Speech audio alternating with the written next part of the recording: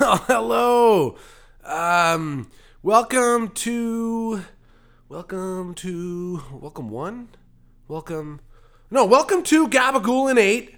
I'm Wes Dawson, and if you haven't figured it out already, this is the Doobie Doobie Pothead Stoner episode. Now, I have had fans clamoring. No, actually, that's a bad way to describe it. I've had fans patiently, quietly, and almost in a sedated state asking me to do an episode on this subject. So finally, here it is. It's going to be a two-parter, or is it? One, two. Well, I guess we'll find out. I don't know. As I mentioned earlier, this is Gabagool and 8, and basically it's like an 8-minute block of listening to the first 15 seconds of Man in Motion by John Parr on a loop. You know the song from St. Elmo's Fire?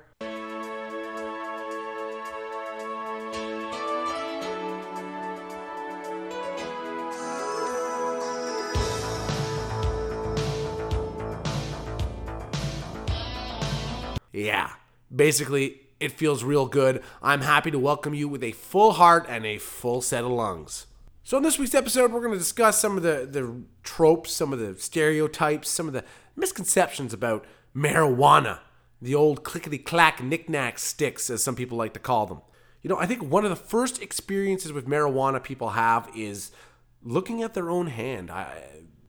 Personally, I've never done anything to taint this temple that is my chiseled figure in any way, shape, or form. But I'm speaking purely on a hypothetical basis. You hear that, Mom? None of it's true. So let's say I were to smoke. Why am I so impressed by the function of my own hand? Something that you've been using for decades already, unless you started real young, and in that case, hell, you're a trooper. There's also people discussing the expanse of the universe, about how songs sound better and junk food tastes better. Well, obviously junk food tastes good regardless.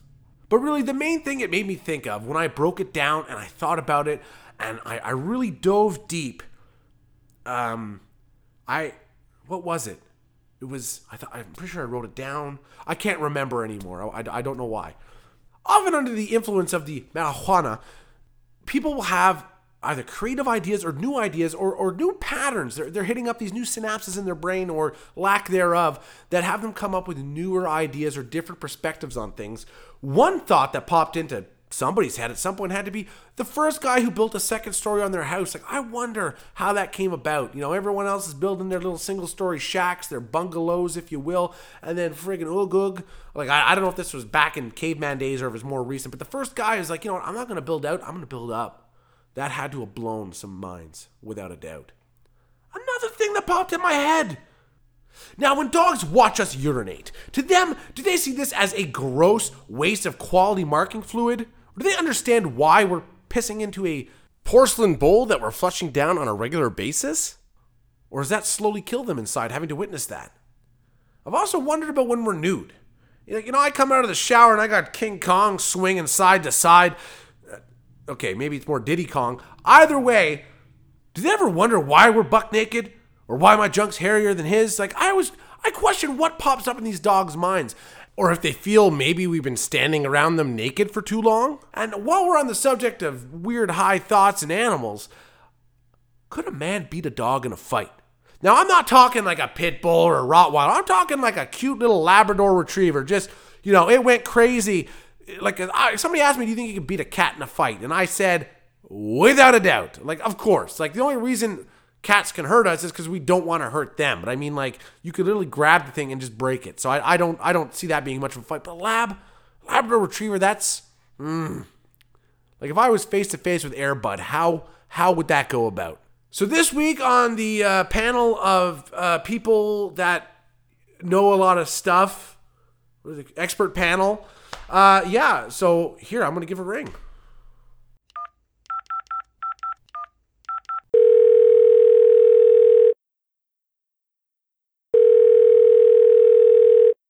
Hey, this is Wes Dawson. Welcome to Gabagool and 8. Huh? It's Wes from Gabagool. The new album from Jewel?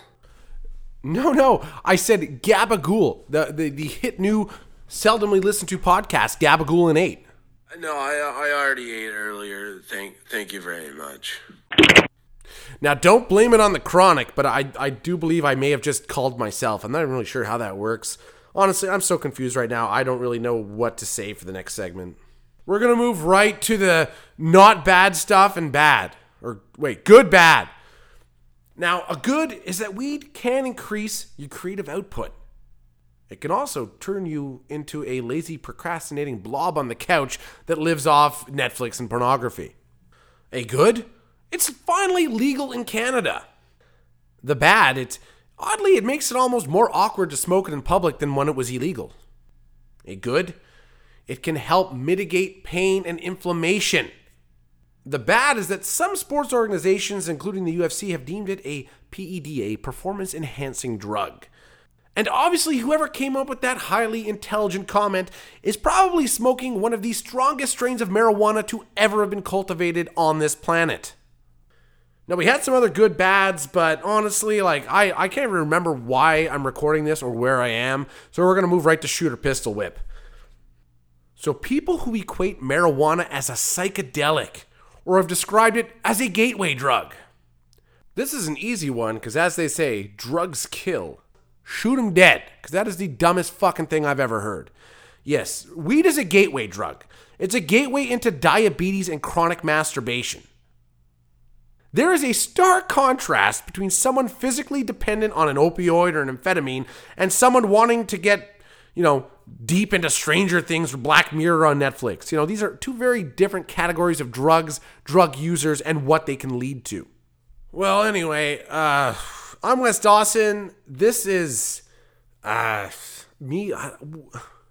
So starting next week, I will record a podcast while ingesting/injecting every known drug on the Schedule 1 narcotics list. So we're going to conclude this week's episode with an extremely loose quotation from none other than Michael Burkett, also known as Fat Mike, the lead singer and bassist of NoFX. Basically saying that you're better to drink when you're young and do drugs when you're older. When you're young, your liver can repair itself and can replenish itself. The booze won't do that much harm to it. Whereas the drugs, they will permanently burn your brain out. Whereas when you're older, you've gotten your shit done and you're kind of rolling in life, then you can experiment with some drugs and have a bit of fun. And I'll also add my own little disclaimer. Just don't do drugs. I think that's probably a good message to put out, whether I fully support this idea or not. It doesn't really matter. My official stance is don't do drugs. I'm Wes Dawson. Thank you very much. This has been Gabagool and 8. Listen, like, share, subscribe. And this is Wes Dawson. And this has been Gabagool and 8.